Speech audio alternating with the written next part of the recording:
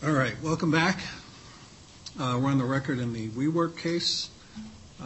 We can all make appearances as we go. Thank you. Sir?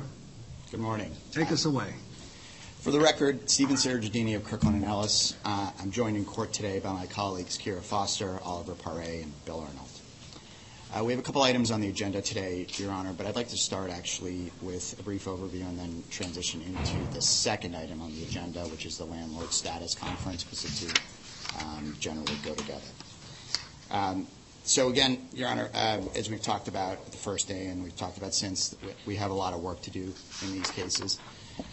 We started with an RSA, but it was by no means the end game. And there's been a lot of things that have happened in the cases that we want to update, Your Honor. First, one major area are our various investigations. First and foremost, Your Honor, that's been led by the special committee that began that investigation before we filed. They took a deep look at various state causes of action, including those against insiders. They've been joined in those efforts since the formation of the creditors committee by the creditors committee as well. And while we're not aligned with the creditors committee on everything, as you'll hear a little bit about today, this is one area where the collaboration has been very high. I was told that we have cleared the $3 million page mark in pages produced, and we're approaching 4. And the creditors committee has been sitting in with counsel to the special committee on various interviews, and they're going to continue to do that as we go forward and complete the investigations. I'm comfortable saying that as a result of these collective efforts, no stone will be left unturned, and everything that could be examined will be examined in these cases. We've also started discussions, Your Honor, and it's going to be a recurring theme today because of our liquidity situation, which we hoped would be sufficient to take us through the cases on cash collateral. That was a hope. What's played out over time is that it has not been sufficient, and we intend to start discussions around a debtor in possession financing. But overall and all in all, and a large part of this remains to be seen, in particular in terms of the business plan that we're working on as well. That will be a finalization of the business plan we began these cases with. But these efforts have been sufficient that we're comfortable filing a Chapter 11 plan. Now, that plan is consistent in form and substance with the term sheets attached to our restructuring support agreement. Has a couple additional features. As I mentioned, a debtor in possession loan is now contemplated by the plan as an option, and also the concept of a rights offering, which, among other things, can be used to repay that loan. But again, I said it before and I'll say it again, everything in these cases is secondary to our landlord negotiations. That is the ballgame. And our ability to reach lease terms is what we're focused on. We need a certain footprint to fix our business and make it work, and we need it on economically rational terms. Unfortunately, that's one area where the bankruptcy code itself doesn't give us the ability to change those terms. As I mentioned, Your Honor, our liquidity is precious and limited. Any capital that gets funded into these cases going forward will be equity capital. And folks, do not fund equity capital without knowing what the business plan looks like on the back end. So time is short, and we need to move quickly to finalize our lease negotiations to get to a business plan so we can emerge from these cases. We started the cases with a call to action to all those landlords to get us to that point. And many took those words to heart and we began a discussion. A large minority did not. These parties, Your Honor, were happy to sit on large rent advances and letters of credit and continue to collect their above-market rents. That was more in their interest than coming to the table and engaging with the debtors. So after the first 60 days, we could see the trajectory, and it was very, very clear. Certain failure. So, Your Honor, we took steps to force the issues and held January rent payments for the free riders. And the message was clear. You're either with us or you're against us. Now, the strategy has been a massive success, unmitigated in our minds, and we've seen a dramatic turnaround. A large number of the situations that were where there was absolutely no engagement have now moved to active discussions. Just to give Your Honor a sense of the numbers, before January, our pace of deals was somewhere around the mid-single digits per week. Now we're over 10, and we can see the trends increasing. And we expect the pace to accelerate. And based on these discussions, we have line of sight to what we believe are deals on roughly 70% of the portfolio. And we want to thank the landlords who have heard our message and begun to buy into our vision of a sustainable future for WeWork. We've also received, and that's the subject of today's hearing, Your Honor, certain motions to compel. These motions have actually been a very useful forcing function for us, and apologies for Your Honor's docket, but they've been helpful. They let us know where the parties stand. One of the unfortunate things in these discussions is often the landlords, the business people, have a different message than their attorneys, whose focus may span many matters and these issues more broadly. There's a little bit of a principal agent split. So by getting them on the record, we know where they stand now, and when we know, and so they know where we stand, Your Honor, we're going to be very clear. If your focus is on 1 month's rent instead of saving this company, you're on the wrong side and your lease will be rejected. On the other hand, if you continue to work constructively, there's going to be a different path. And that path is going to be consistent, payment consistent with the terms of the new deals. There's also an even greater reward, Your Honor, and this is what it's really about. There's $7.5 billion in rental obligations in the future for this company that we want to pay. To reiterate, Your Honor, $7.5 billion. So in our mind, this case is not about 1 month's rent. It's about $7.5 billion in rent. And the only way we can get to that point is through shared sacrifices. Unfortunately, is $7.5 billion the goal? It's the goal, Your Honor, in the right format. So again, Your Honor, the fact remains as we stand here today, we're still not there. This company is not financeable. We're actually at a crossroads. One path leads to that goal that I just mentioned, a delevered and thriving WeWork, and the other leads to liquidation. And the only way we get to that point is to realize on our plan to become profitable and sustainable. And the only way to make that plan a reality is for the vast majority of our landlords to work with us.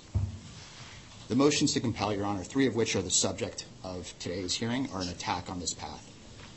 They seek to mandate payment at a time when liquidity, the grains of sand in the hourglass, are few, and when we're finally starting to see a light at the end of the tunnel in these cases. So let me turn to how we plan to address those motions in the weeks ahead, because they have been filed and they need to be addressed. I want to emphasize, Your Honor, that the motions are actually highly fact-sensitive and raise a variety of legal issues. Among other things, the legal issues that are going to be before the court are the debtor's payment obligations under each of the specific leases, the landlord's access to alternative forms of funding, which, as I mentioned, could include letters of credit and other forms of rent prepayments that they can seek to access for their rent, the scope of 365d3 of the Bankruptcy Code and our obligations under it, and the appropriate remedies if those obligations are not met, which are, again, a subject of debate among the case law. Those questions of law, Your Honor, are layered on top of fact questions that relate to each specific lease. Say those again. I understand the letters of credit, the alternate forms of claim. What was the first thing you said? So the first one, Your Honor, was our payment obligations under the leases. In certain instances, they're an area for dispute. So, for example, Your Honor, leases could have a variety of charges associated that the landlord may assert are required to be paid under the lease that aren't necessarily rent, for example. All right, but that's probably a small portion of the obligation, right? In some cases, Your Honor. Yep. Okay, but the rest is probably not in dispute. I'd say in the majority of the cases, the actual amount of the fixed rent is not at dispute, correct? Okay. And then the second point was on the alternate payment sources like letters of credit? Correct. So you're saying if a landlord has a letter of credit and you didn't pay January rent, they should look to that? Exactly. So it's like looking to the security deposit for payment in lieu of the debtor's cash? Exactly. And because, Your Honor, those are also... The law says you can do that? Your Honor, we believe it does. All right. We think it's, as I mentioned, Your Honor, some of these areas are novel areas. They haven't been tested, and we intend to demonstrate, Your Honor, that we think that that's the appropriate path. All right, and what was the third one? Third one, Your Honor, was the scope of Section 365d3 and our obligations under 365d3 relates in part to the first issue. And the last are the remedies, Your Honor. And there's a variety of cases that stand for the principle that the remedy can vary. In certain cases, the remedy is an unsecured claim. In other cases, the remedy may be an administrative claim. And a variety of the cases look to, in cases where debtors, for example, rejected a lease, look to the debtor's overall financial condition to decide the timing of that payment.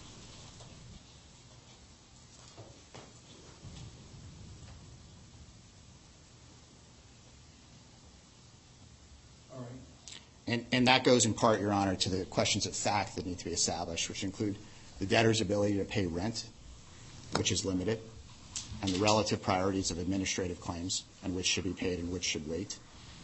And whether the location, for example, Your Honor, if we're in a scenario where there's a mass rejection event, right, mass extinction event, there could be, in many instances, certain administrative claims do not get paid.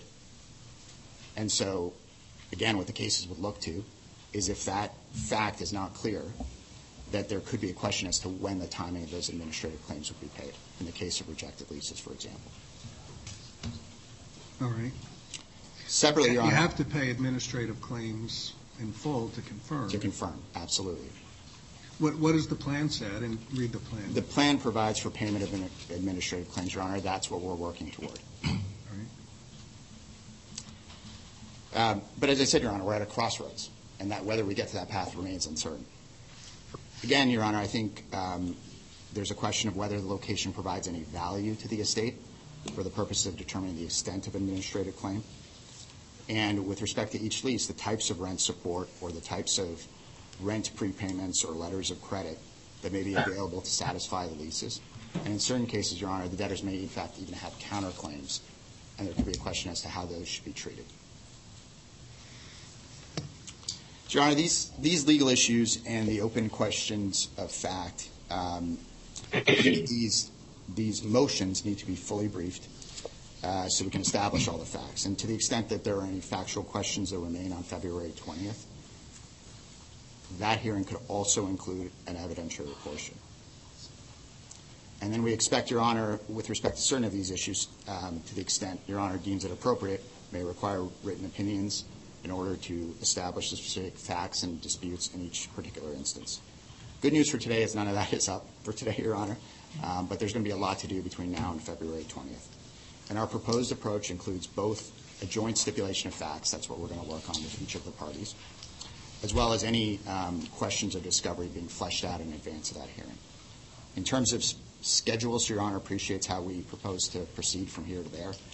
We want all discovery requests served before February 7th, so within the next couple of days. And we've communicated these dates to the parties, Your Honor. We want responses or objections to written discovery served by February 12th. We're requesting that production of documents be complete by February 15th, and that the parties will be able to depose any witness that a party intends to call live. We're asking parties to disclose witnesses by February 6th, other than rebuttal witnesses, of course. When are you filing your papers? Your Honor, I believe we'll file those 13th. Well, how can they take discovery if they don't know what your position is? Your Honor, we're happy to communicate it to them directly in any instance. All right, so give me those dates again. February 7th was what? February 7th are all discovery requests, formal discovery requests. That would include requests for production, requests for admission, interrogatories. All right. And the 12th response, your responses? Responses to written document requests, or discovery requests, rather, Your Honor. And those will be by you? Correct. Or by them. These so go you're going to both ways. serve discovery too? Yes.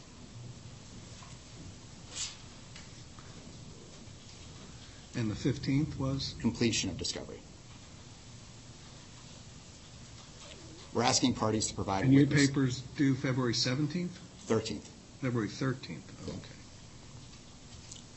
And we're asking parties to provide witness lists by February 6th so that depositions can be prepared. Yeah, I'm just having trouble figuring out what kind of factual discovery is really necessary here. The leases say what they say. Yep. And the rent is what it is. And whether it's paid or not is not controversial. Mm-hmm. So what are the factual issues? Your Honor. And listen, if there are discrete Yep. disputes with landlords over, I don't know, maybe they didn't provide utilities or access to the building or internet service, obviously, you know, that's important. But, Yep. but what else could it be? I mean, if you're there and you're just not paying, what's the factual issue? Your Honor, there could be factual issues related to, for example, the status of particular letters of credit. or deposits. Letters of credit, they're either drawn or they're not drawn. Well, whether they're drawn is separate and apart from whether they've been applied and the status of them, where they sit, who holds them. Well, how do we not know that? How is that controversial?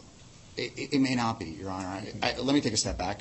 Our goal is to get to a stipulation of facts with every single party as to the material facts. So that's where we're going to start. To the extent there's disputes, then parties are within their rights to request discovery is what we're suggesting. All right. Well, that's a lot of work to do before February 20th. We're going to do everything we can to meet that timeline, Your Honor, for when they've scheduled these motions. All right.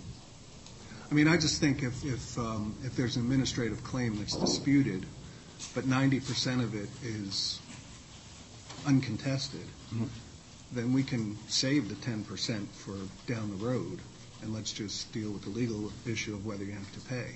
Sure. Yeah, Your Honor, none of this is to suggest that we're not going to be commercial about making this all work. We're going to do our best to make it all work. We wanted to create some process to this so that there were no surprises at the 11th hour, and if there were issues, we would be before Your Honor to resolve them early rather than later. I would think if I'm a landlord, I'm going to say, here's what the lease says the rent is. You haven't paid. I don't need any discovery. And if you come back and say, well, the rent is not this, it's this minus 10%, then the landlord might fight you on that or just say, okay, just pay me the 90% and we'll fight about the 10% later. That would, those types, under those particular facts, Your Honor, that sounds like a very reasonable solution. All right. Okay. So hold on, and then the 15th completion and then the hearing on February 20th. What day, is that a Wednesday? Tuesday? What time is that? Did we give them 10 o'clock? 2 p.m. 2? All right.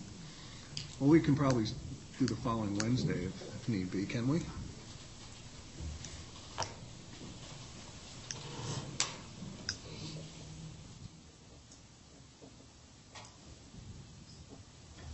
We'll get to that. Okay. You can speak on it. Everybody's going to get a chance. Yeah. So, Your Honor, again, to reiterate, we expect all the parties. I'm not fixing the schedule until I get the money. We expect all the parties to use good faith, Your Honor, to resolve any of these issues and minimize the need for discovery.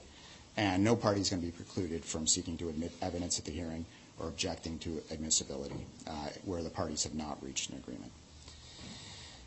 And then, as Your Honor said, we intend to use the February 20th hearing. We're hoping the factual record will be clear, as Your Honor suggested, and we're hoping to use the February 20th hearing to make it more efficient to focus on legal issues. All right. So, Your Honor, to conclude, all the debtors' actions here are in pursuit of the same goal that Chapter 11 seeks to promote: rehabilitation of business enterprises for the benefit of society, preservation of jobs, and maximization of all parties. We believe anyone who stands against us in these goals is for something else, and we're confident that with the cooperation of our landlord partners, WeWork will achieve our ideals. Thank you, Your Honor. Before you step back, let me just make sure I have the numbers correct. Like, yep. There's two motions by TC 501 Boylston Street, TC 33 Arch Street. That's 1213, and then there's on docket 1216. There's seven moving landlords, and it looks like of those 9 that are on the calendar today, it's a little over $4 million for January. But then I saw papers saying that there was about $29 million more, about $33 million of unpaid rent for January.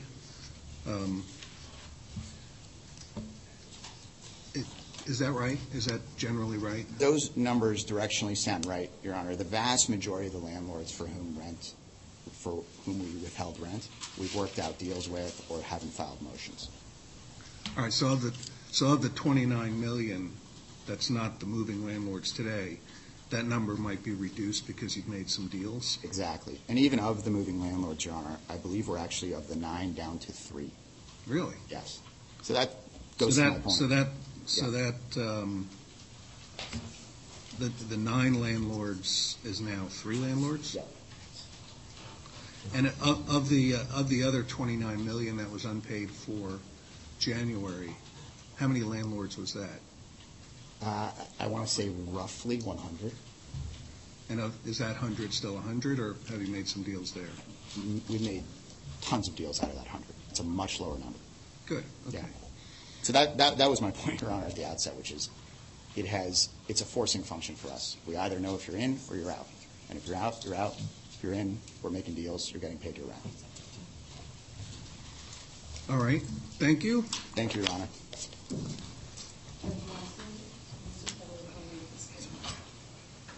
That's the 28th? No, not the 28th, the 21st.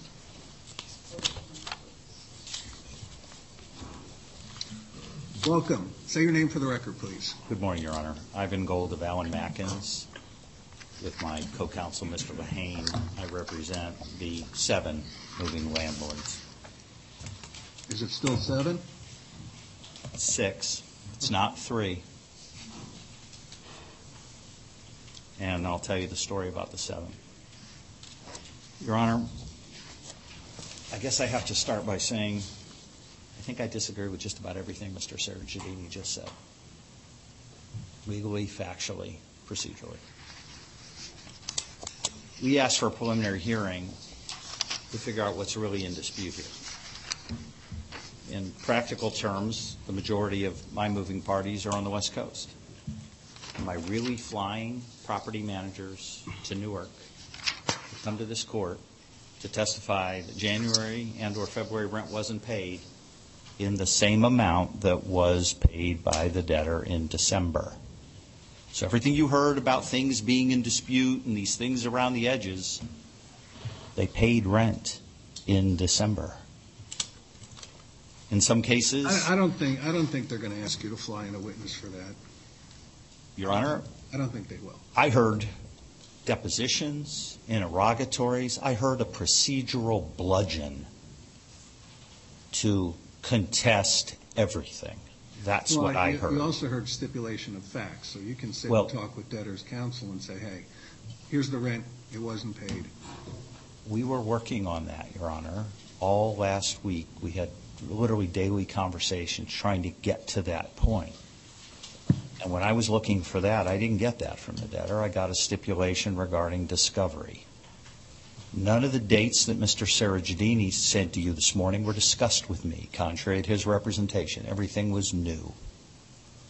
The idea that we would work on a stipulation for facts when I have to give you a witness list tomorrow is not something I would have agreed to, because that's his proposal. The 6th is tomorrow. So how do I know who my witnesses are until I know what my stipulated facts are? How do I know what my exhibits are until I know what's in dispute? Is this a legal argument? Is this a factual argument? And apparently it's anything and everything to slow down the natural operation of 365D3. I'm not here to argue the motion. Just give you the highlights, what we're talking about. But our view is simple. Shall means shall. It's not discretionary. It's not subject to the debtor's business judgment. It's not when the ends justify the means. Or to quote from the Wall Street Journal, it's not when it's in the best interest of our entire ecosystem. Debtor's narrative does not fit the facts. Many of the landlords who had withheld rent on my motion were perplexed as to why rent wasn't being paid because they were in discussions with the debtor. We have one location, 655 New York Avenue in Washington, D.C., where the debtor earns a 6-figure profit every month from a subtenant and is withholding the payment of rent. The narrative does not fit the facts. So, are we really going to turn our back on the plain language of the code? Apparently, yes. Are we going to turn our back on 40 years of jurisprudence under the 84 amendments? which created D3? Are we going to litigate what was characterized as a, quote, novel issue by debtors' counsel, but was exhaustively analyzed with multiple citations in Judge Munn's opinion in Leather Factory regarding whether a letter of credit or security deposit can be used for D3 rent? Calling it novel is not true. It has been litigated. It's been litigated in Massachusetts, the SDNY, the Central District of California. There's nothing novel about it. This is the debtor's liquidity play. So that gets another question for the preliminary hearing today. Are we going to be litigating the debtor's administrative solvency? We heard about liquidity. I'm old enough to remember a hearing in front of you on December 11th, Your Honor, where we approved a cash collateral budget that had $78 million a month for post-petition rent. But the debtor chose not to pay $33 million of that in January. If we get the same or even a smaller number in February, we're talking about in excess of $50 million.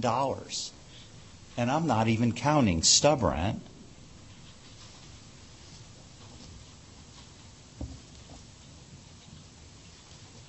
And where's that coming from? Is the debtor going to tell us that the budget was wrong, their projections were wrong, the MORs are distorted because they have too much cash and they're hiding problems on the operational side? Is that going to be the justification? Are we going to have to budget time for that, for the hearing, for an evidentiary presentation to the debtor, in face of something that says shall, in face of Your Honor approving a budget for $78 million? Are we going down those rabbit holes? That's why we're here today. What is the amount of room that the debtor will be able to do? Because this stands in stark contrast when we look at, I'll call it $50 million in just rough terms. At the height of COVID, when we saw rent deferral motions, under the one part of D3 that is an exception to shall, the for-cause deferral for the first 60 days of the case. We can all look at a calendar. We're outside the first 60 days of the case. So D3, the exception to D3 is not available to the debtor. But at least in a case like JCPenney or a case like 24-Hour Fitness, where we had $20, $30 million in deferred rent under D3, at least in those cases, the debtor filed a motion, they proffered a showing of cause, and the court decided. That's not what's happening here. The debtor has decided to self-help their way to rent deferral. They have unilaterally declared their own rent deferral program outside the boundaries of this, the bankruptcy code. So that's the question, is what do you want to hear? What do you need to hear to decide this? Right now, Your Honor, on your calendar on the 20th, which is the regular Omni date, we've got normal administrative things that hopefully will move the case forward. But you have over a dozen other motions to compel. We're not doing that in 3 hours, Your Honor. There's no way. Why not? It's just legal argument? Yes, we can. If we're going to hear minutia about whether or not the debtor's contesting security or utilities charges that they have paid post-petition thus far, we're not going to make it. I don't think we'll do that. I don't think we'll do minutia on the 20th. I don't know what the minutia is. I don't either. So it's hard for me to say that, but I don't either. I'm not disposed to do that. I think we should get to the legal merits on the 20th. So, Your Honor. And you know what? Maybe there'll be some settlements, and the universe of disputed claims will be smaller. Well, let me give you the state of play, because counsel represented to you that there are only 3, and let me tell you where we are, at least with respect to my motion. So we started with 7. After the motion was filed, really on the 31st and into the morning of the 1st, 3 landlords were paid January rent. They have not yet received February rent. 3 landlords did not get January rent and have not received February rent. So 3 got January, but not yet February. 3 got 3 got January. 3 got nothing. Okay. That's easy. 3 got nothing. Of the remaining, there are 3 more that got January. 2 of them have no February. 1 of them, inexplicably, without any explanation, got a partial payment of February of less than half. Okay? The 7th... And 1 got resolved entirely? 1 has accepted partial payments in anticipation of a deal with the reservation of rights rolling into the 20th. All right. Okay? So that's the state of play. Now, in terms of the debtor's narrative, Your Honor, I want to pick on one lease. 655 New York Avenue, Washington, D.C. That's the one where the debtor has a subtenant, not a member, not what they call an enterprise tenant, but a subtenant. The debtor's making $200,000 plus a month at that location in terms of the differential between what it pays to the landlord and what it receives from the subtenant. I recognize the debtor provides services that dilutes that, but there is no question the debtor's making money at this location. Obviously, this landlord got... Is the subtenant occupy the entire space or Yes. just part of it? Yes. So they basically just sublease the whole thing? Yes. And how long is the sublease, do you know? Several more years. Several more years? Yes. They got paid in November, didn't pay rent. They got paid in January, didn't pay rent till the 31st. Got paid in February, haven't paid rent yet. You're with us or against us? How does that fit with that narrative? And how does that narrative fit with the code? The debtor has a range of tools available to it under 365, the most powerful of which is rejection. The debtor's not rejecting the New York Avenue lease. Go ahead. Go ahead. They say they want to, then go ahead. Because withholding rent, or to quote a few of my clients, taking hostages to leverage negotiations is not constructive. That may be the debtor's view, but it's not necessarily the landlord's view. Are we going to, Your Honor, on the 20th or whatever date you set, are we going to litigate the reasonableness of the parties' settlement positions? Are we going to throw 408 under the bus with 365 D3?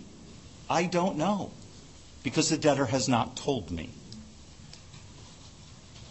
I only have the outline of the 4 topics that Mr. Sergidini outlined. One was the payment obligations. We've discussed that. How legitimate are those disputes? Access to other fundings, saw that one coming. We've already briefed it initially. Love to hear what the debtor has to say on that. Love to see authority contrary to the stuff we've cited. Haven't seen it. Haven't heard of it informally. The scope of 365 D3. That's a new one, describing it that way. I think, again, the case law is pretty clear. And as I like to say, if you paid it in August and you paid it in December, what are we talking about in January and February? You know the scope of your obligations. I don't see exceptions, footnotes, asterisks, or parentheticals in D3 that the debtor apparently wants to talk about. And then we talk about remedies. What's the remedy? Well, some courts... They're not... Are any landlords in these motions, are they seeking remedies or just the landlords? At this point, an order compelling payment. All right. But then if that doesn't happen, then the remedy is stay relief or rejection of the lease or conversion or dismissal, something like that? Yes. Okay. Why, I mean, if a landlord seeks that remedy, then. I only seek motion to Decide no, it's the debtors advocating other remedies. The only remedy I asked for in the motion We is. won't be talking about remedies on the 20th. All the landlords are seeking is an order saying you have to pay the rent and you're not. And I'll sign that order. And I don't even know if I need to sign that order if you're right about the law. I think the law, and the committee has submitted a short brief on it. The law is pretty clear. And if the payments aren't made, then we have administrative claims piling up. And then the debtor has to deal with the issue of how can I confirm this case? How can I stay in Chapter 11 if I can't pay accrued, valid administrative claims? So I guess what I'm saying is, to me, the law is not terribly difficult here. And this is more of a business discussion. The leases can be assumed, they can be rejected, or they can be renegotiated. And they want to renegotiate a lot of them, if not all of them. But, you know, that that either happens or it doesn't. And if it happens, I'm all for it. And if it doesn't, then the landlords who have not renegotiated have a decision to make. Do they want to continue negotiations, or do they want to get their space back? Your Honor, I actually think it's the debtor who has the decision too, because I don't think, very frequently debtors' counsel refers to the bankruptcy toolbox. And is this a tool in the toolbox, the withholding of rent? And at what point do we hit tilt? Because we also heard from the debtor that they want to litigate the value of the premises. Rent has accrued.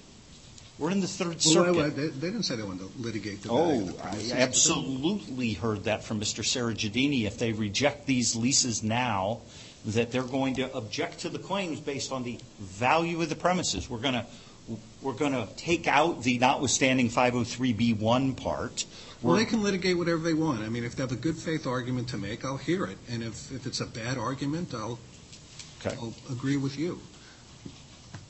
The question before the court today at a preliminary hearing is, and I think Your Honor seized on it in your colloquy with debtors' counsel, if there's stuff around the edges, if there are legitimate disputes, 10% of the rent, we can save that, just like we do when we confirm a plan with cure payments. We can reserve it and deal with it later. How about the core? Debtors certainly not contending that they don't have to pay base rent. They paid it in December. They know the amounts. If the amount changed in January because it's a CAM change, good. We can set that aside. Let's not let the little get in the way of the big. So in light of that, why do we need all this discovery? Why do we need all these deadlines? Why do we need all this expense for what is essentially a legal argument? What is the point of what witnesses are we deposing? And about what? And why am I being forced to give a witness list tomorrow before I even know what issues the debtor's contesting? Why am I serving written discovery Wednesday when I have no idea what the debtor's position is, legally or factually? I think I know it legally. I think I probably know about 75% of it.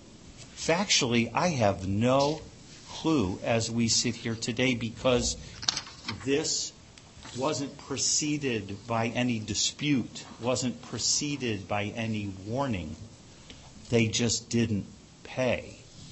And remember, I represent more people than these 7. Other landlords got paid. Interestingly, there's new landlords who don't have February rent yet. I have a landlord who wasn't a move-in, got a partial payment on Friday. So what are the facts that require that discovery be completed in 12 days? That's why we're here. That's why I asked for this, is what are the facts in dispute? And shouldn't we know what the debtor's legal position and identification of the facts they believe are in dispute before we take discovery?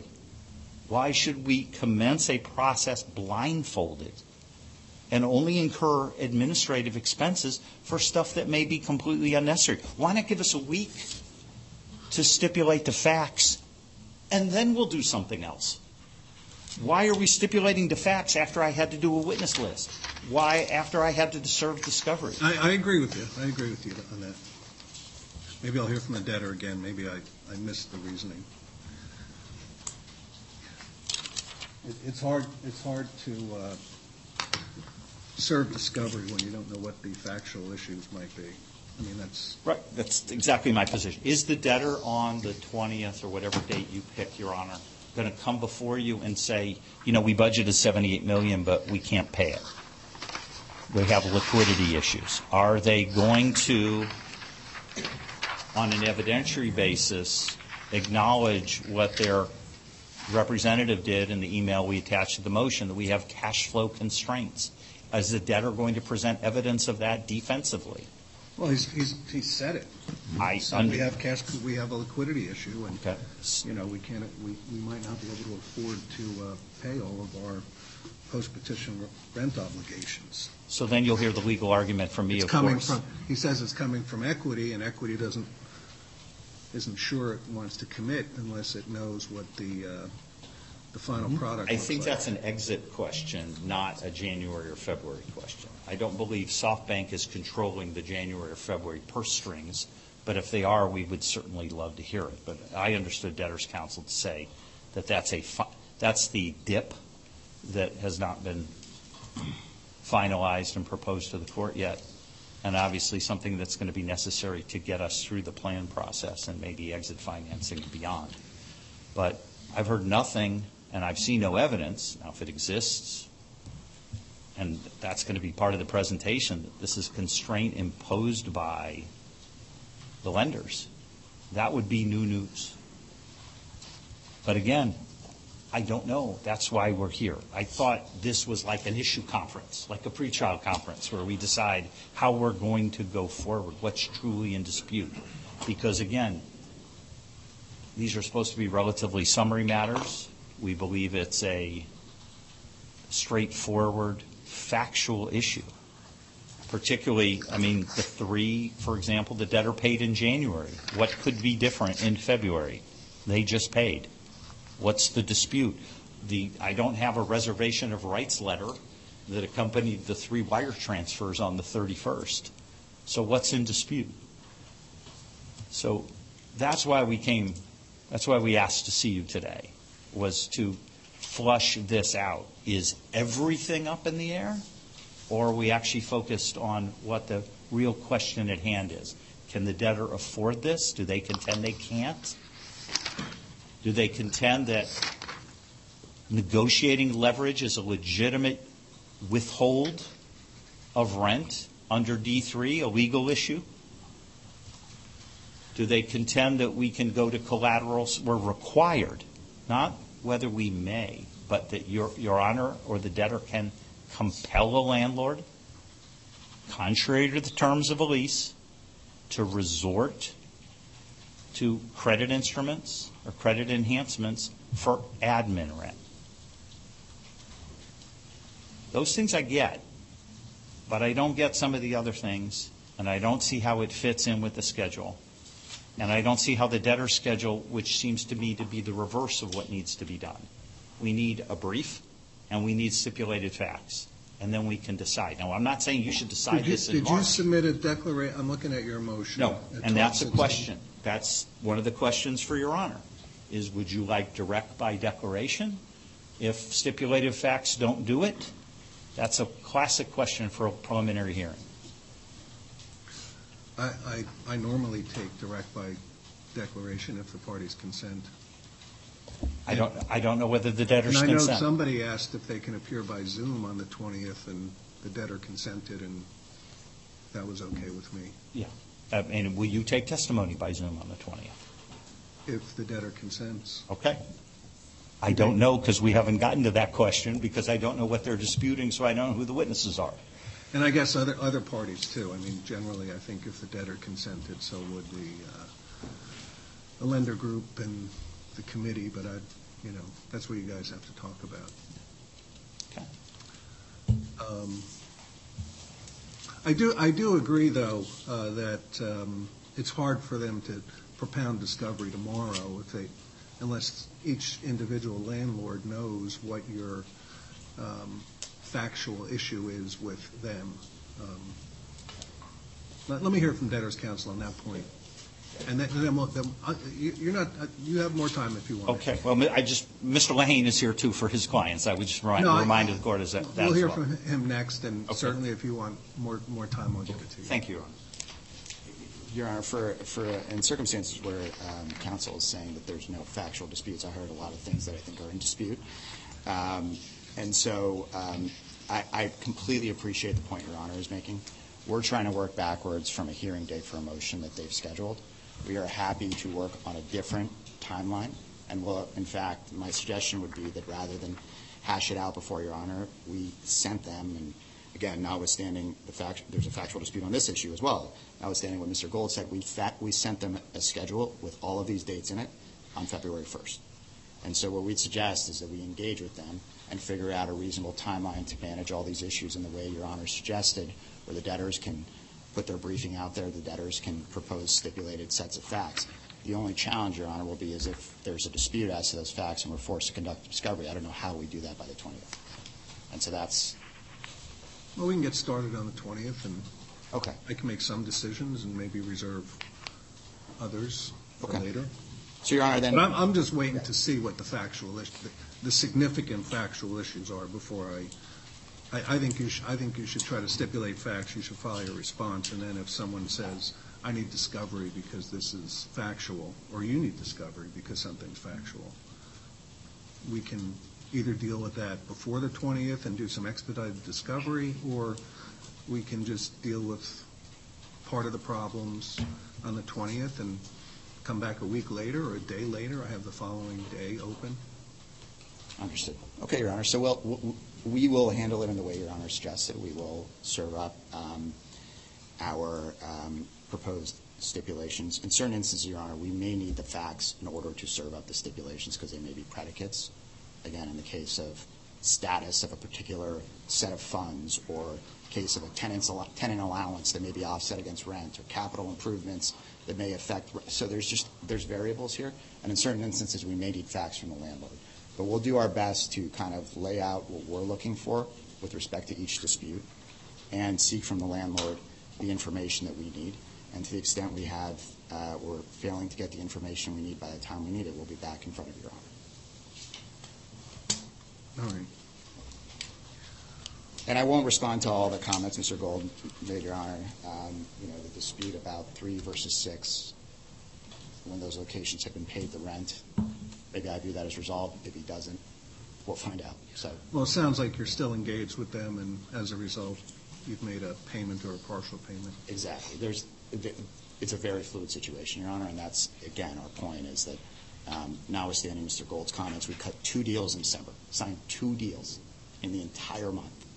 And over the course of this month, the rate has just been massively improved, and that's been great. Or rather, last month, the rate was massively improved, and that's been great. And we expect that to continue, not just with Mr. Gold in terms of litigation and the like, but as well with the business people and the clients talking and figuring these things out, which is actually what's been happening in a lot of these instances.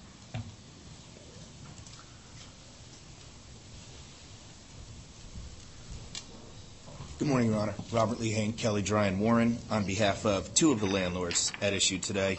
That is TC 501 Boylston Street, LLC, and TC Arch Street LLC, both of them in a motions compelled payment at 12/13. And, Your Honor, I don't want to belabor the issues. Mr. Gold obviously laid them out at length. Would like to update you with respect to discussions with respect to the impact of the motions to compel at our 2 locations. They're both in Boston. The rent at both locations was approximately $555,000.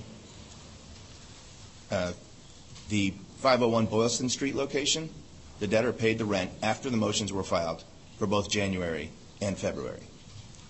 The debtor has told us they believe they paid the rent at 33 Arch Street in a modified amount. We have yet to be able to prove that, Your Honor. So parties were in discussion about what that amount should be. So there's been some payment, and at one location, both January and February in full. Briefly, with respect to the merits of the motion, the preliminary argument, Your Honor, of course there's been tremendous movement. The debtor has enormous tools under the bankruptcy code, right? The most powerful being the right to reject a lease, and it's decided not to use that and ignore the one very clear protection that landlords have, is that while the debtor is making its decisions to assume or reject, it shall timely perform all of its obligations under the leases. So it's obviously, we understand what the debtor is doing. We knew this was going to be a very difficult case. We've been willing to engage and negotiate since the outset. Nuveen, the parent company to the landlord, is a member of the creditors committee. We're working very hard. We understand it's a difficult case, but we don't think that the debtor should take an opportunity to completely ignore the absolutely clear provisions of the code, right, and only make use of those provisions of the code that protect the estate. By the way, after the debtor failure to pay the rent in January, the client sent them a typical default notice saying you failed to pay the rent, and they quickly fired off letters informing us that we were in violation of the automatic stay under 362. So, right, again, here's the code. It should still apply here in New Jersey, right?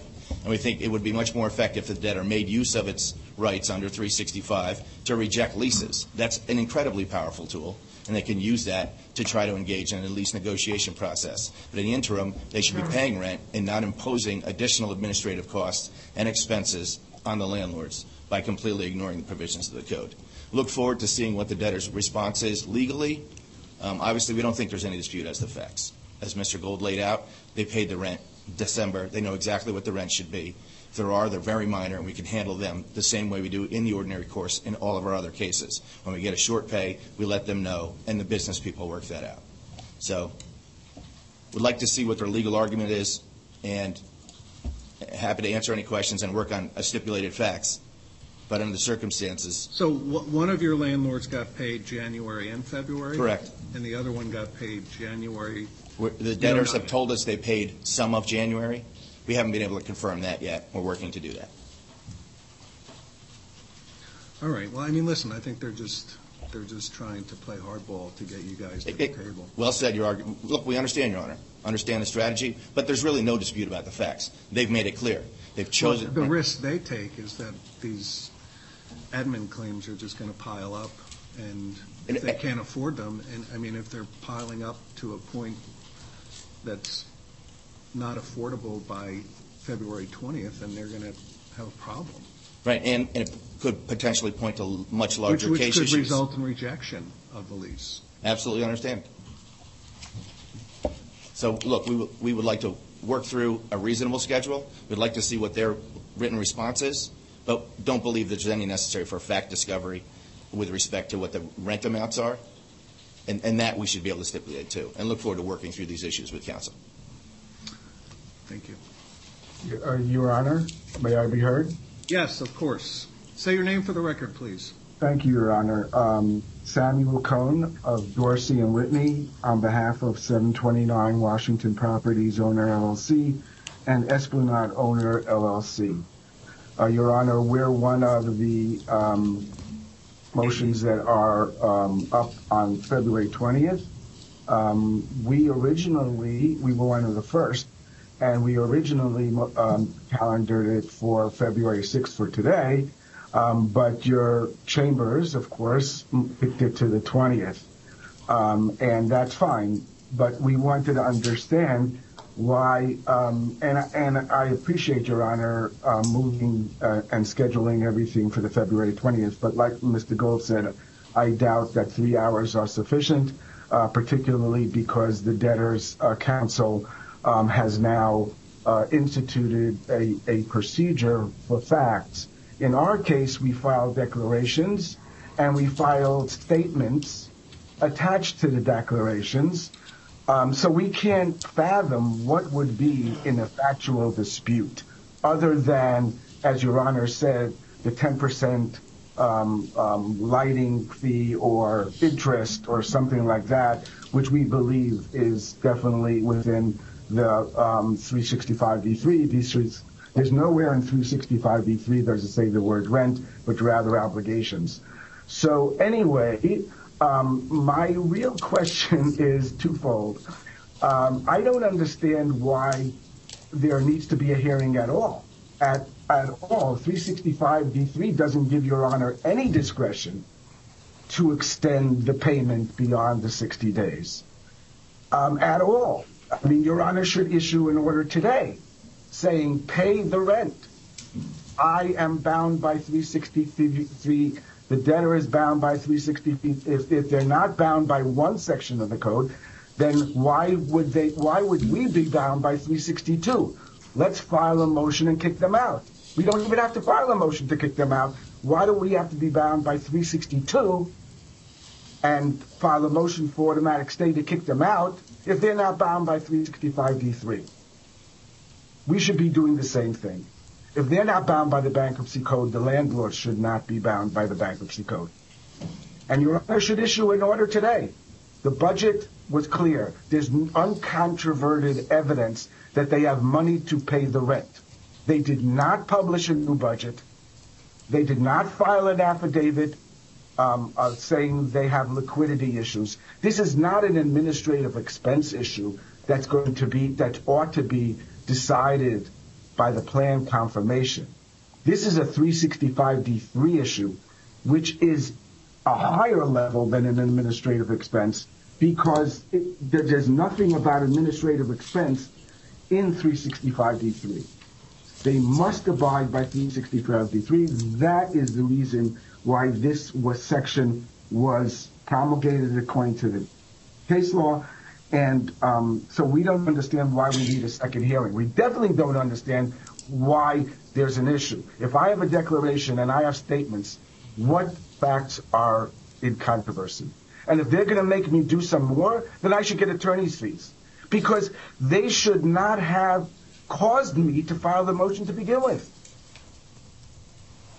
And they caused our clients attorney's fees for nothing. Because we know that Your Honor is going to do the right thing in order then to pay it. Anyway, that might be true, but I understood that everybody consented to the movement of these motions to February 20th, and we're just going to talk about process. So I'm not going to. There's going to be a hearing on February 20th, and I will look at the debtor's response, and maybe after looking at the debtor's response, Mr. Cohn, I will agree with you, but I have to see the response first. Appreciate Your Honor. I just want to say one more thing about what debtor's counsel said. Debtor's counsel said that those people that they were negotiating with, that people that were not negotiating with, they withheld payment, and that's false.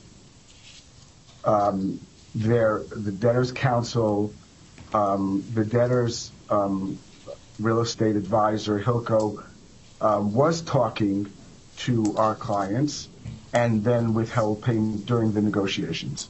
So it's not that we didn't come to the table. That's false. Thank you, Your Honor. Okay.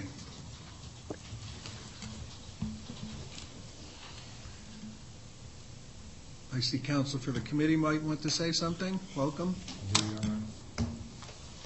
And if you are on the phone and want to speak after Mr. Hanson is done, just jump in, I think.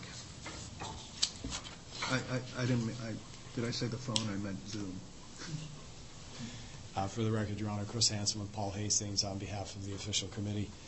Your Honor, we had requested a status conference today away from these specific motions, more to talk about the general status of the case, which Mr. Saragini started with.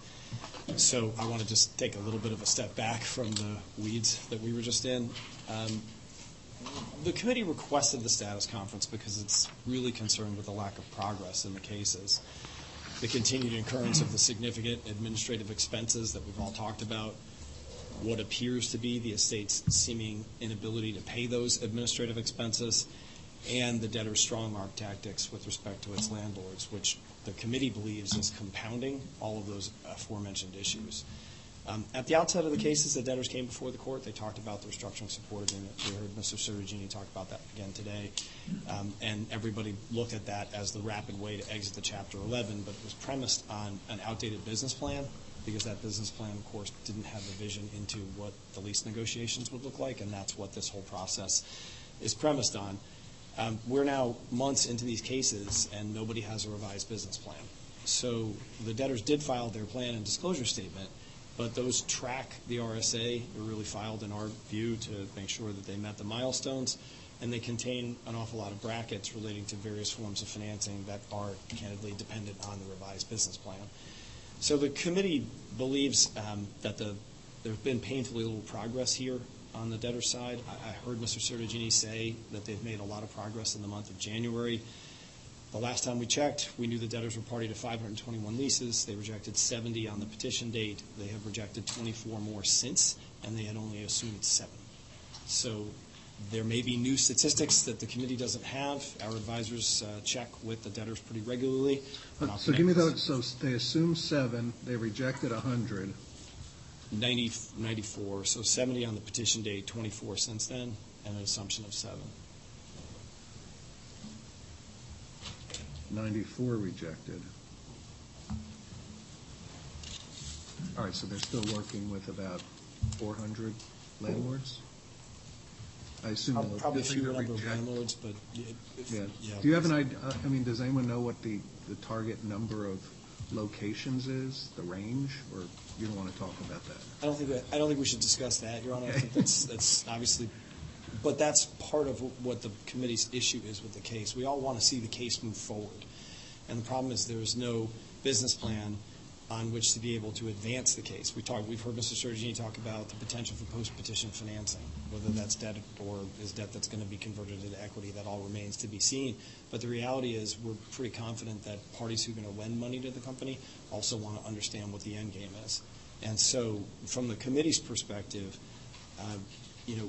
our view is these cases have to advance, because if you've heard everyone said it repeatedly while we've been in here today, administrative expenses are increasing. The cost of these cases is not inexpensive at any level.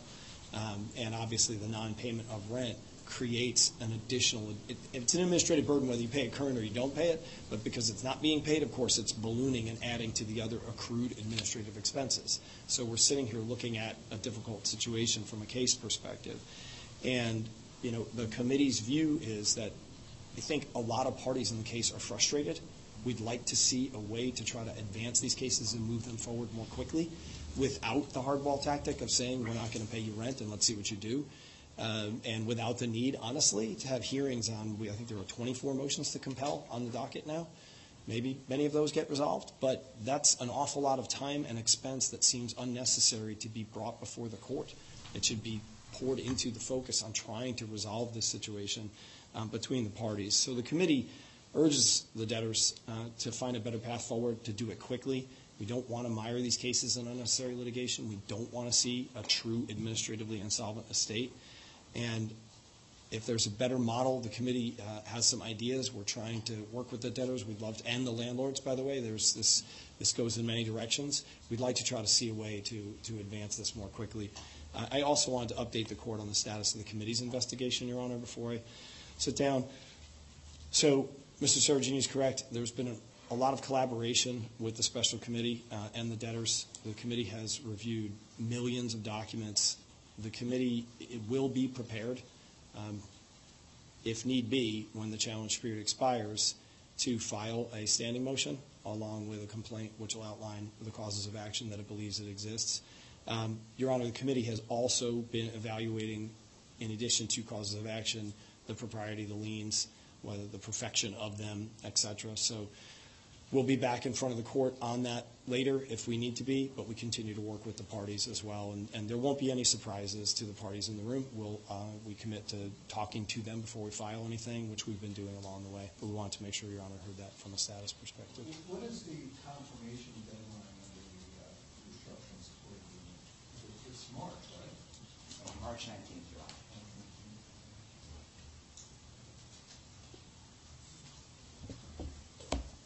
I don't have anything else, Your Honor. All right. Thank you. Anyone on Zoom want to be? Your Honor, Brendan Gage, Bulletin Stores on behalf of landlord 575 Fifth Office Owner LLC. We filed the joinder for the motions to compel, docket number 1279. Really don't have much to add after Mr. Gould, Mr. Lahane's presentation, as well as Mr. Cohen's and the committees. We were owed approximately $590,000 just for January alone, rent alone. We've been sitting, waiting for the debtors to negotiate a lease amendment with us for 2 months now.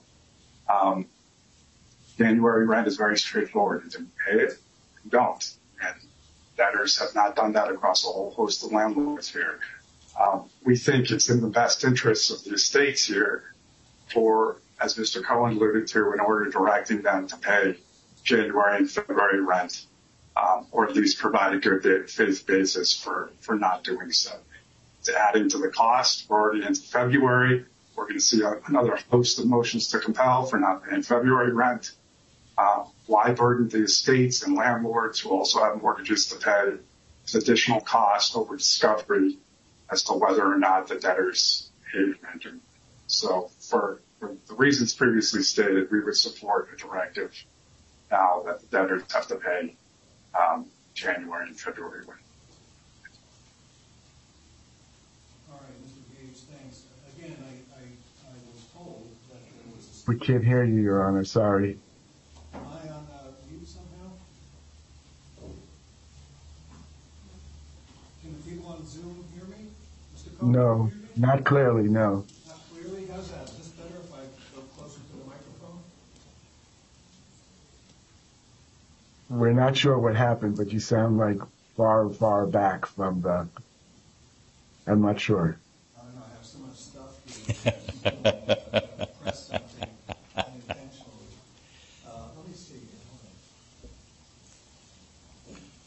I'm at 100% on my volume.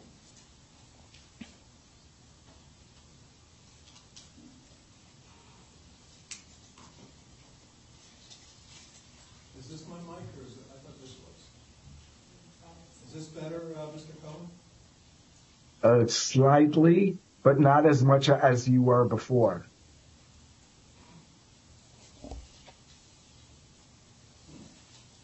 All right, well, I'm going to try to talk loud and slow for your benefit.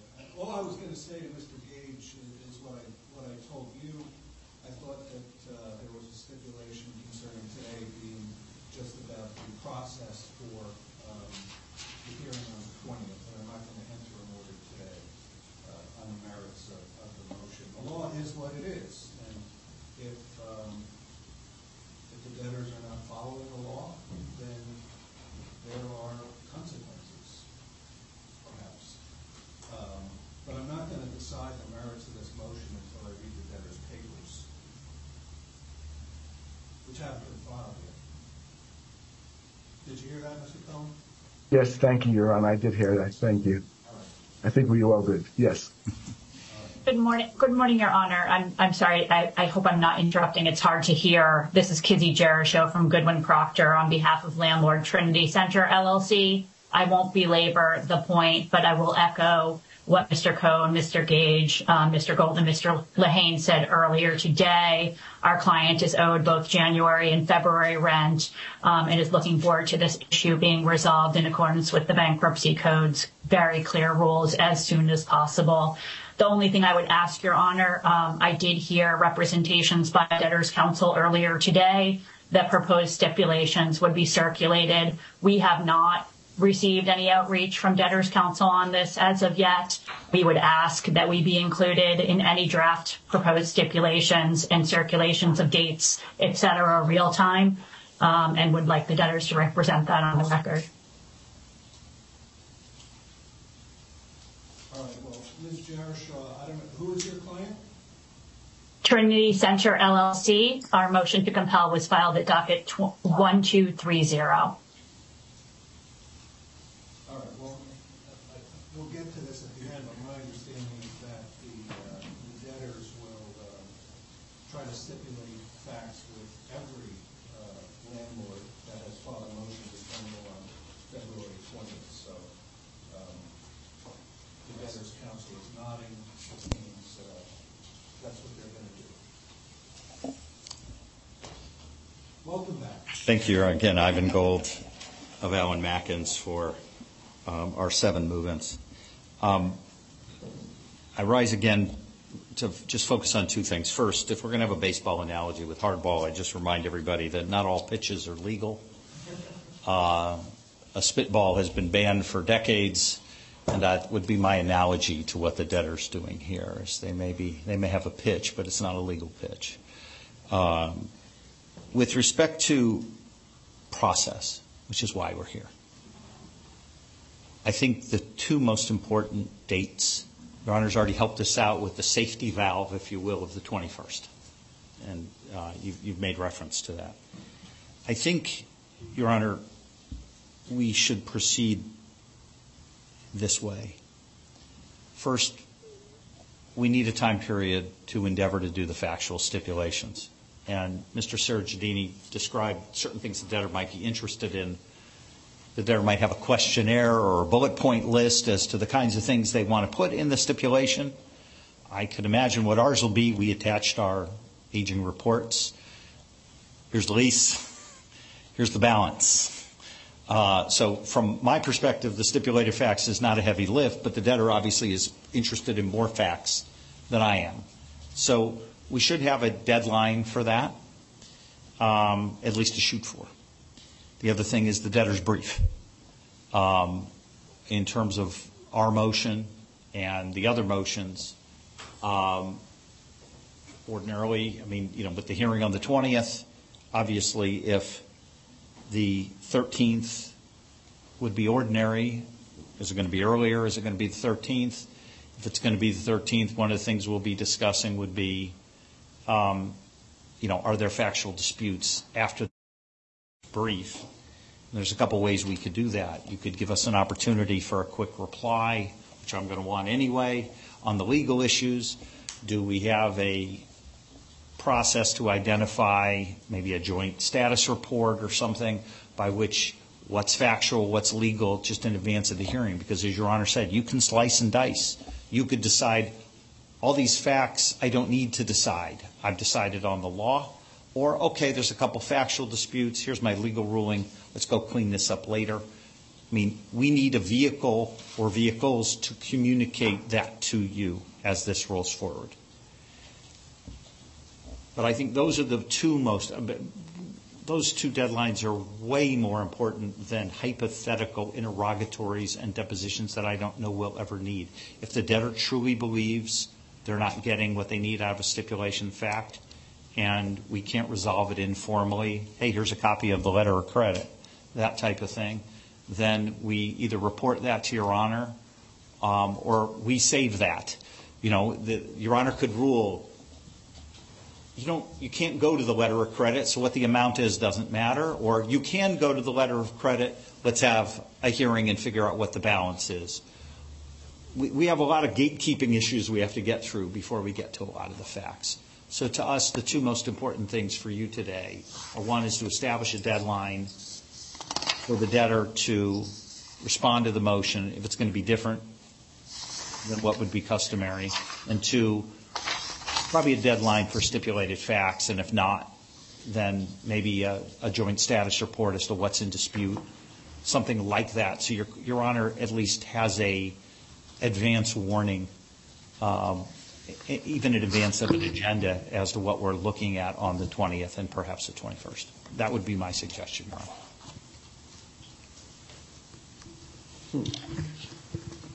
So, Your Honor, for the record, Stephen Sergidini of Kirkland & Ellis, we must be making progress because I agreed with a lot more of what Mr. Gold just said.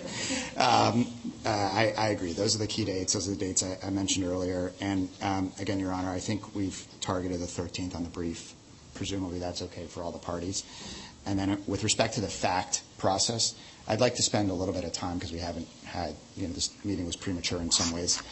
We haven't had the opportunity to do that with Mr. Gold and Mr. Lehane and some of the other parties here to establish a good back and forth on stipulated facts and, questionnaires it may be or whatever it may be, a set of requests from the debtors as the facts we need, and then time to resolve that and failure to resolve that, appropriate briefing in front of Your Honor on the factual disputes.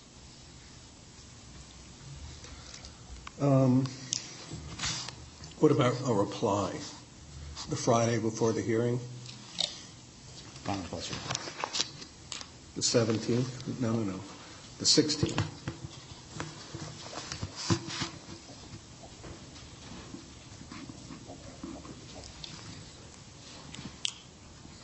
Mr. Gold?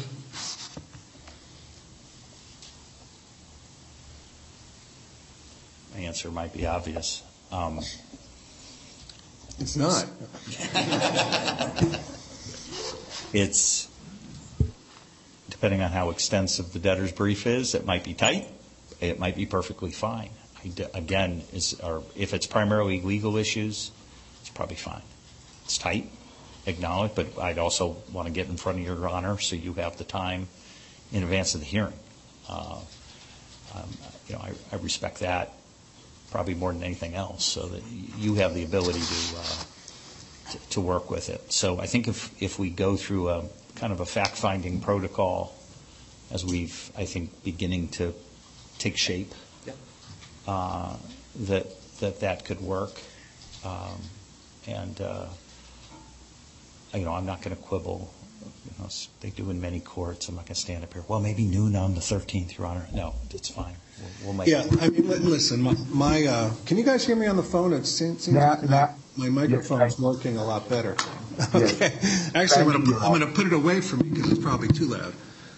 In terms of the facts and the stipulations, I assume the first step would be for the debtor to look at every motion and the factual assertions in every motion, and then go back to the particular landlord, including your 6 people, and say, I can stipulate on this, and this, but not this. And if the thing that they can't stipulate to is important for the hearing, we'll deal with it.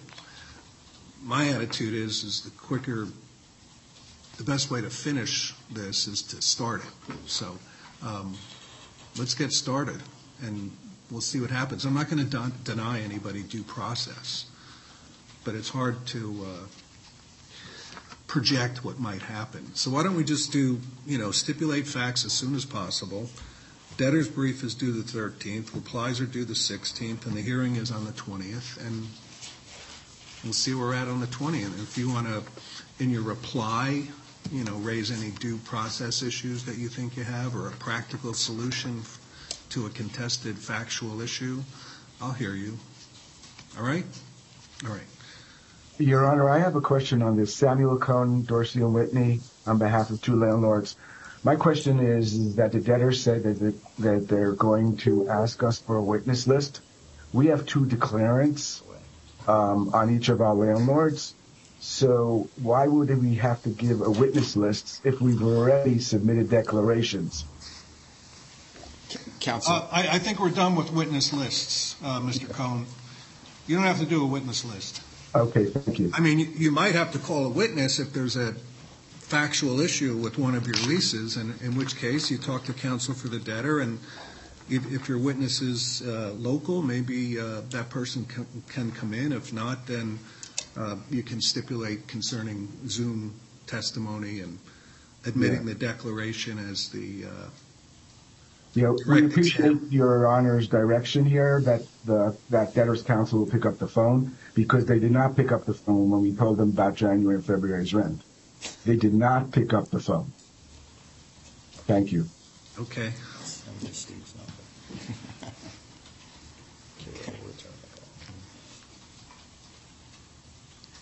All right, Your Honor. Anything further, Your Honor? Any other questions for us? Let me just see here. Not, there is one other item on the agenda. No, I guess just to reiterate what I said before, I do think that the legal issues, again, I'm not going to prejudge any of your arguments until I read them, but these arguments have been made and will be made in real estate cases. Mm-hmm. But I think this is more of a negotiation situation than a legal one, and I would urge everyone to focus, the moving landlords as well as the debtor. This is not this isn't personal. It's not bad faith. It's business, and either there's going to be a negotiation that happens, or it doesn't. I think it's good that these leases that you really have to make a call on the number that you might accept from each particular landlord, and the landlords have to make a call, especially with a confirmation in mid-March. So, and I think these are case-by-case, locality-by-locality decisions. What's good in Texas might not be good in D.C. or New York. But I'd urge, and if you need the court's assistance or mediation or anything like that, I'd be open to that. But again, I think it's pretty straightforward business discussion, and I think they should be accelerated. I think the debtor should pick up the phone. And I'm not saying that you're not. Another disputed fact, Your Honor. Maybe you just didn't get Mr. Cohn's client yet. But he's right. You should pick up the phone. Really? All right. So just for the record, the status conference has been held concerning the landlord's motions to compel. The parties will endeavor to stipulate as to facts as soon as possible. The debtor's brief is due February 13th. Replies are due February 16th, and the hearing will begin on February 20th at 2 p.m. And to the extent that any one wants to appear by Zoom, particularly witnesses, the party should meet and confer on that and let us know. We'll do, sir.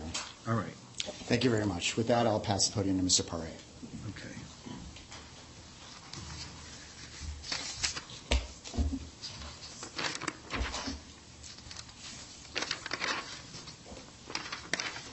Good morning, Your Honor. For the record, Oliver Paré of Kirkland & Ellis on behalf of the debtors. I'll be taking us through the remaining item on the agenda, consideration of the debtor's cash management motion on a final basis. Your Honor, Welcome back. Thank you, Your Honor. Apart from a limited objection filed by the United States trustee at docket number 1182, final approval of the cash management motion is unopposed. The debtors filed the revised proposed final order at docket number 1210 and a reply to the U.S. trustee's objection at docket number 1244. The declaration of Matthew Vierling in support of the reply is attached at Exhibit A, and a summary of certain of the debtors' international bank accounts is also attached as Exhibit C. Mr. Vierling came down with COVID late last week, but is available over Zoom should any party wish to cross-examine him. So unless Your Honor has any questions, the debtors request that Your Honor move those exhibits, as well as the U.S. trustee's list of authorized depositories into evidence.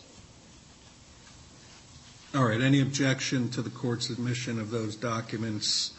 There's the declaration of Mr. Vierling, who's available for cross-examination by Zoom. Does anyone oppose the entry of those documents into evidence? All right. The Vierling declaration, which is attached to document 1244, is admitted into evidence together with the exhibits. Does anyone want to cross-examine Mr. Vierling? All right. No cross-examination. Mr. Vierling, I hope you feel better. Thank you, Judge. Okay. You look pretty good there. I'm doing better. I turned the corner on Saturday, so thank you. All right. Thank you, Judge. So, Your Honor, the U.S. trustee's objection is quite narrow. It takes issue with the debtor's request that Your Honor waive the requirements of Section 345B with respect to 45 bank accounts that are not held at authorized depositories. But fortunately, Your Honor, recognizing that the authorized depository requirement could serve to needlessly handcuff large, more sophisticated debtors, Congress created a waiver in 345B for cause. Such cause, Your Honor, clearly exists here in this case where WeWork has 517 debtors and over 1,000 bank accounts. But again, Your Honor, only 45 of those accounts are non-compliant. 36 are held in Canada and are critical for collecting fees and making disbursements in the ordinary course of business in that jurisdiction. And the majority of the others are either used to run the WeWork workplace product or form the basis of the company's notional cash pool, which was deactivated pre-petition, but which may be reactivated upon emergence to help facilitate international cash transfers. And so without the requested waiver, Your Honor, the debtors would be forced to re-engineer their entire Canadian cash management system, disrupt the WeWork workplace product, and eliminate a cash management construct that may play a critical role in the go-forward company. In addition, Your Honor, to being operationally disruptive, the changes may have severe adverse tax consequences as well as foreign exchange expenses if the debtors were forced to continually repatriate and then redistribute cash to maintain ordinary course operations. And moreover, and extremely importantly, Your Honor, these bank accounts are all held at international branches of J.P. Morgan, one of the most well-collateralized institutions on the planet, and protected by local depository insurance similar to the FDIC.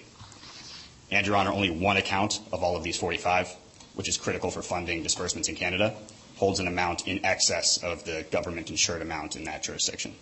How much in excess? It is around $18 million. And the government-insured amount in Canada is, I believe, around 100,000 Canadian. That's a J.P. Morgan account? That's right. It's JPM Toronto. Well, why is it necessary to have so much in that account? Because I think that was the one concern the trustee raised. That's right, Your Honor. So that account is a concentration account that is used to fund all of the other Canadian accounts are ZBA accounts, zero balance accounts. They accept funds from the concentration account that holds the $19 million. Those amounts are dispersed out. And given the volatility in payments, I understand that that amount is necessary to maintain operations undisrupted. Why can't they keep the money in the operating accounts up to the threshold and then push the excess? So those are zero balance accounts. They're automatically swept every day. Okay. And, yeah, it's not. So they'd have to change the nature of the zero balance accounts. That's right, Your Honor. All right. So in short, Your Honor, this is precisely the kind of complex cross-border case that Congress had in mind when it wrote this for-cause exception to 345B. And denying the waiver would severely harm the debtor's operations with very little corresponding benefit, if any. So, Your Honor, in short, the money is safe. All parties in interest recognize that other than the United States trustee, and the objection should be overruled. So, with that, happy to answer any other questions you have, but otherwise would also be happy to cede the podium to the United States trustee. All right. Let's hear from the U.S. trustee. Thank you, Your Honor. Good morning. Peter Gioria from the Department of Justice on behalf of the United States trustee. With me, Your Honor, this morning, my colleague Fran Steele and financial analyst Francine Arendas, also in court.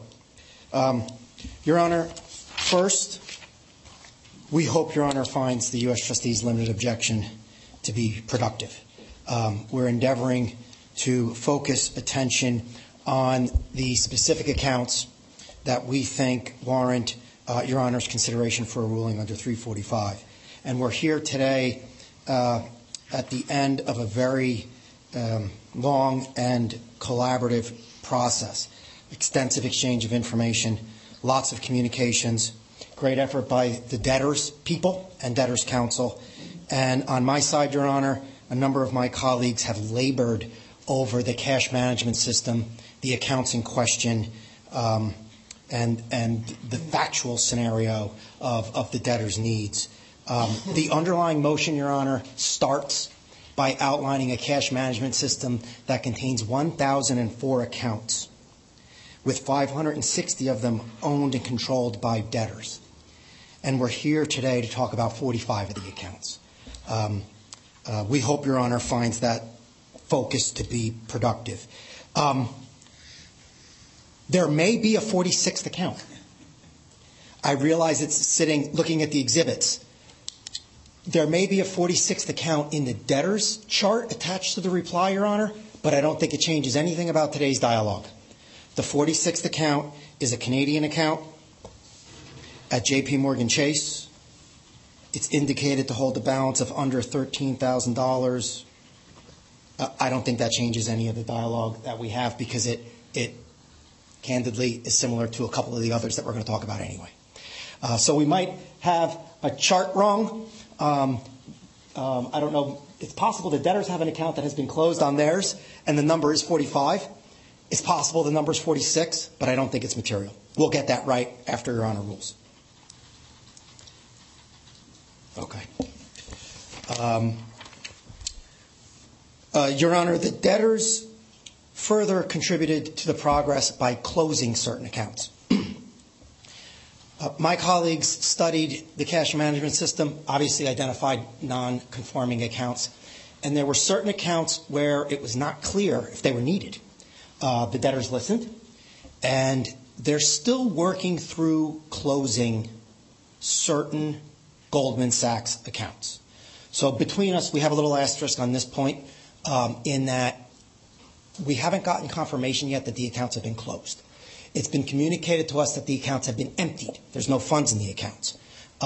So we would ask Your Honor to indulge us in, we're going to write at the bottom of the order after Your Honor rules today, we're going to write a reservation of rights with regard to the continued closure of the Goldman Sachs accounts and continue to work through that.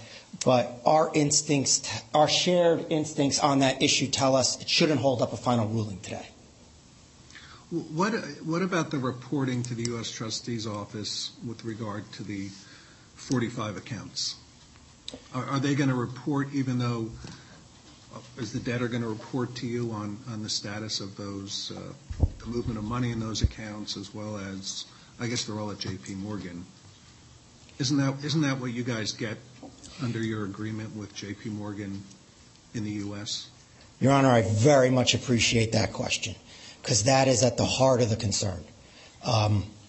One stroke of luck we got with a large number of the 560 debtor accounts is that they are U.S.-based J.P. Morgan accounts.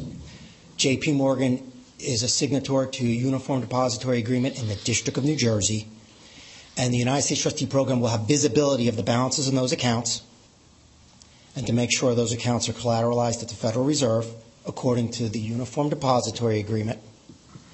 That will all happen for a great number of the accounts. It was a stroke of luck that the cash management system was built on a bank that is a uniform depository.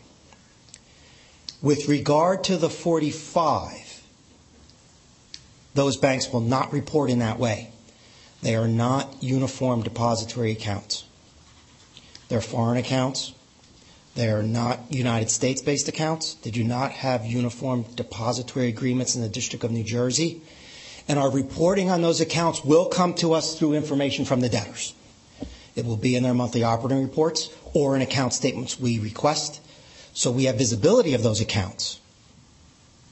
But you don't have collateral. Correct, which is the whole point behind the 345 objection, Your Honor.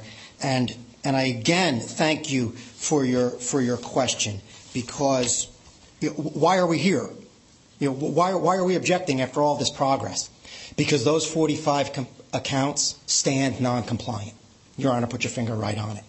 Now, one of them has a significant amount of money in it. Your Honor, put your finger on that too. A few of them have admittedly lesser amounts, but the amounts are $30,000 to $220,000 of balances as of a date when they gave us balances, Your Honor. Ongoing operations, we recognize the numbers can change. But the point under 345 is 345's requirements are that such accounts are insured or guaranteed by either the United States or an agency of the United States.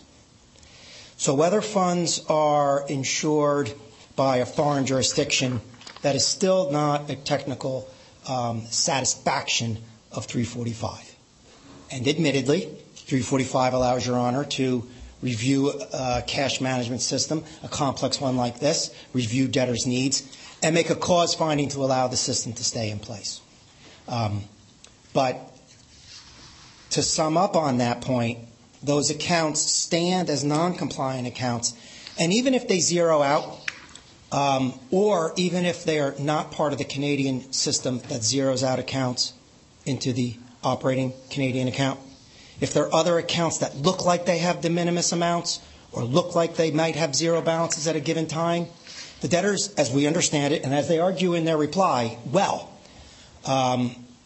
those accounts need to be open for continued operations. They can hold funds at any time, and as a technical matter, those funds would be outside of compliance for 345.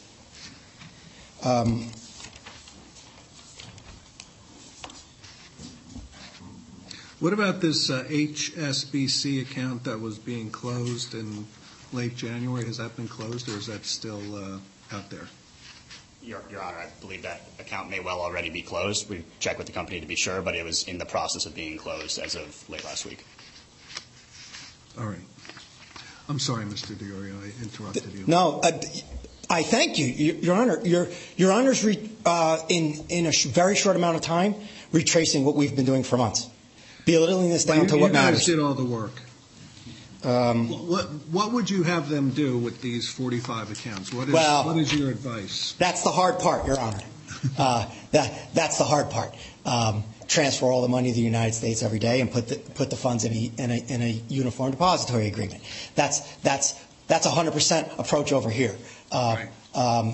The debtors argue that their cash management system, as a practical matter, how would the creditors in Canada feel about that? That's part of the debtors' argument. And that's what the debtors build into their argument for cost. Your Honor, when we were here on the letter of credit financing, I mentioned to Your Honor that one of the challenging things in 345 for the United States trustee and for the U.S. trustee program, we feel like we can't participate in the finding of cause and in agreeing that the debtors have established cause. We recognize that Your Honor's questioning the fact that the debtor's cash management system may indeed need these accounts, and Your Honor may indeed find cause for what we've defined as subject accounts. I think the debtors, other than whether it's the 46th account or not, other than that, Your Honor, one important thing. We're here in agreement on what accounts we're talking about. And that's due to the effort made on both sides. I very much thank my colleagues, Your Honor. A lot of toil went into understanding the cash management system and which accounts were problematic. And with that, Your Honor, we hope, I'm going to repeat that I hope Your Honor finds the limited objection to be productive in that it's focusing a possible ruling on 45/46 accounts, not 560. And that's a better ruling, Your Honor. Thank you.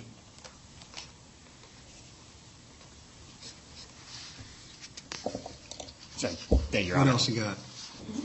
Not much more, Your Honor. We'll just reiterate that for the reasons set forth in the papers and here at the hearing today, we believe cause exists to grant the exemption under 345B, which exists to protect the debtors from unreasonable risk of loss. There is not an unreasonable risk of loss here. All right. Well, let me thank both the debtor and the United States Trustee's Office for focusing on this. It is important under 345 for the U.S. trustee to look at the debtor's bank account situation and try to bring it into compliance with Section 345.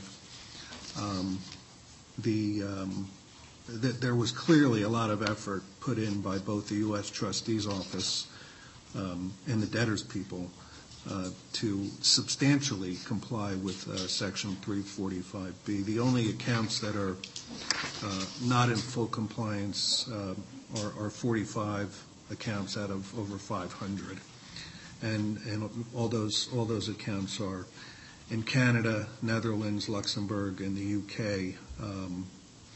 And I will find cause for those accounts under Section 345B. This is a very complex cross-border case. I also note that there are economic stakeholders here who bear the risk of some sort of banking crisis or catastrophe, and they're on board with this. And I think the debtor has worked hard to address the concerns of the U.S. trustee. So with regard to these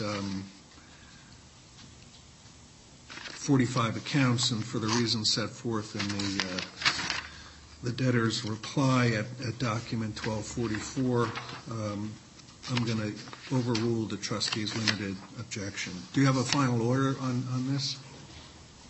There is a final order on file, Your Honor, but we've discussed with the United States trustee about adding the footnote regarding the reservation of rights with respect to the Goldman accounts. We'll, if it's all right with Your Honor, discuss after the hearing and submit to Chambers a revised proposed form of order. All right, we're going to mark this revised form of order to be submitted, so let's not sign the one that is on the docket. Thank you, Mr. Dioria, and Ms. Steele. Thanks for your attention to this, as always. Thank you very much, Your Honor. I'll cede the podium to my colleague, Mr. Sergentini. Okay. I'll be brief, Your Honor. Nothing further. I appreciate the court's time today, and we'll continue to work with the parties as we move forward here. All right, so we'll see you again on February 20th. Anything before that?